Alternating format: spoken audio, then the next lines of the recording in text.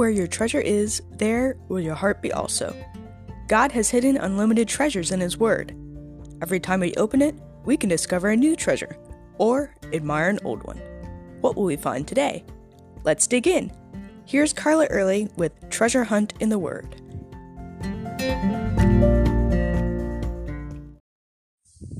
One big difference between the Old Testament and New Testament is death and life.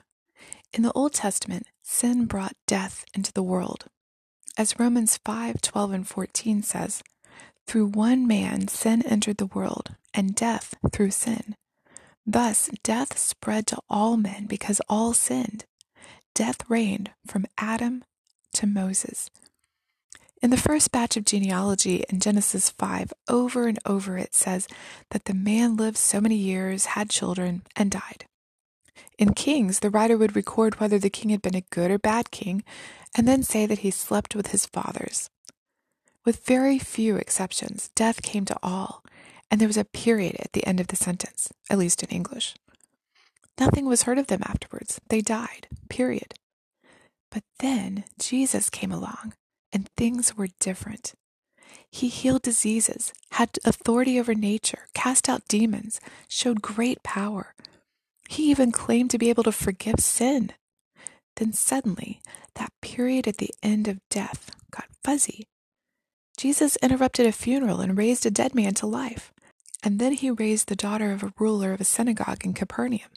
Then he raised Lazarus, who had been dead for several days. Even in his death, tombs were opened and the dead were raised to life. Jesus himself said, "I have come that they may have life and that they may have it more abundantly." How did he do that? He had to die to give his own life so that we could have life, so that that period after death could be erased and replaced with eternal life. Not just after we die, but starting now. In Christ, death is not the end of our story. Jesus proved this by his own resurrection. He defeated sin and therefore death as well. Romans 5:17 through 21 explains how all this works. "For if because of one man's trespass, death reigned through that one man, much more will those who receive the abundance of grace and the free gift of righteousness reign in life through the one man, Jesus Christ. Therefore, as the one trespass led to condemnation for all men, so one act of righteousness leads to justification and life for all men.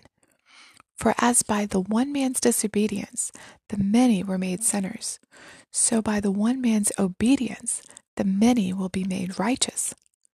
Now the law came in to increase the trespass, but where sin increased, grace abounded all the more, so that as sin reigned in death, grace might also reign through righteousness, leading to eternal life through Jesus Christ our Lord."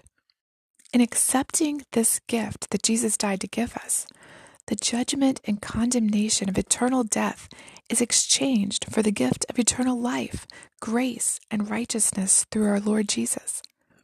Death ceases to be the end and becomes the beginning of eternity with our Savior.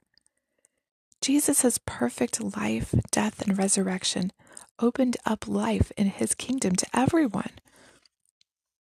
Jesus said in John 5:24, "He who hears my word and believes in him who sent me has eternal life and shall not come into judgment, but is passed from death to life." For those who don't believe, who haven't received God's gift of salvation and life in Christ, when they die, they face judgment. There's a finality of condemnation for them, eternal death, period. But those of us who know and love the Lord, as soon as we accept his gift, eternal life begins, real life. And when our earthly bodies die, there's no period after our death. It's an exclamation mark. As Paul said when he was facing possible death in Philippians 1:21, "For me to live is Christ, and to die is gain." In fact, Paul couldn't decide which one he wanted more, to stay and continue working for Christ, or to die and go be with him. He said, "If I live on in the flesh, this will mean fruit for my labor, for I am hard pressed between the two, having a desire to depart and be with Christ, which is far better." Like Paul, until physical death with that exclamation mark comes for us who are Christians, we have work to do. Who do we know whose death will end with the finality of judgment and condemnation? Who do we know that we're not sure if they will have a period or an exclamation mark?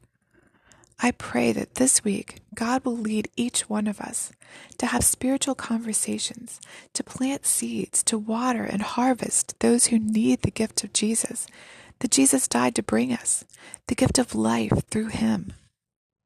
You can contact us at treasurehuntintheword@gmail.com. Also, if you'd like to share a treasure God has given you by doing an episode, please contact us.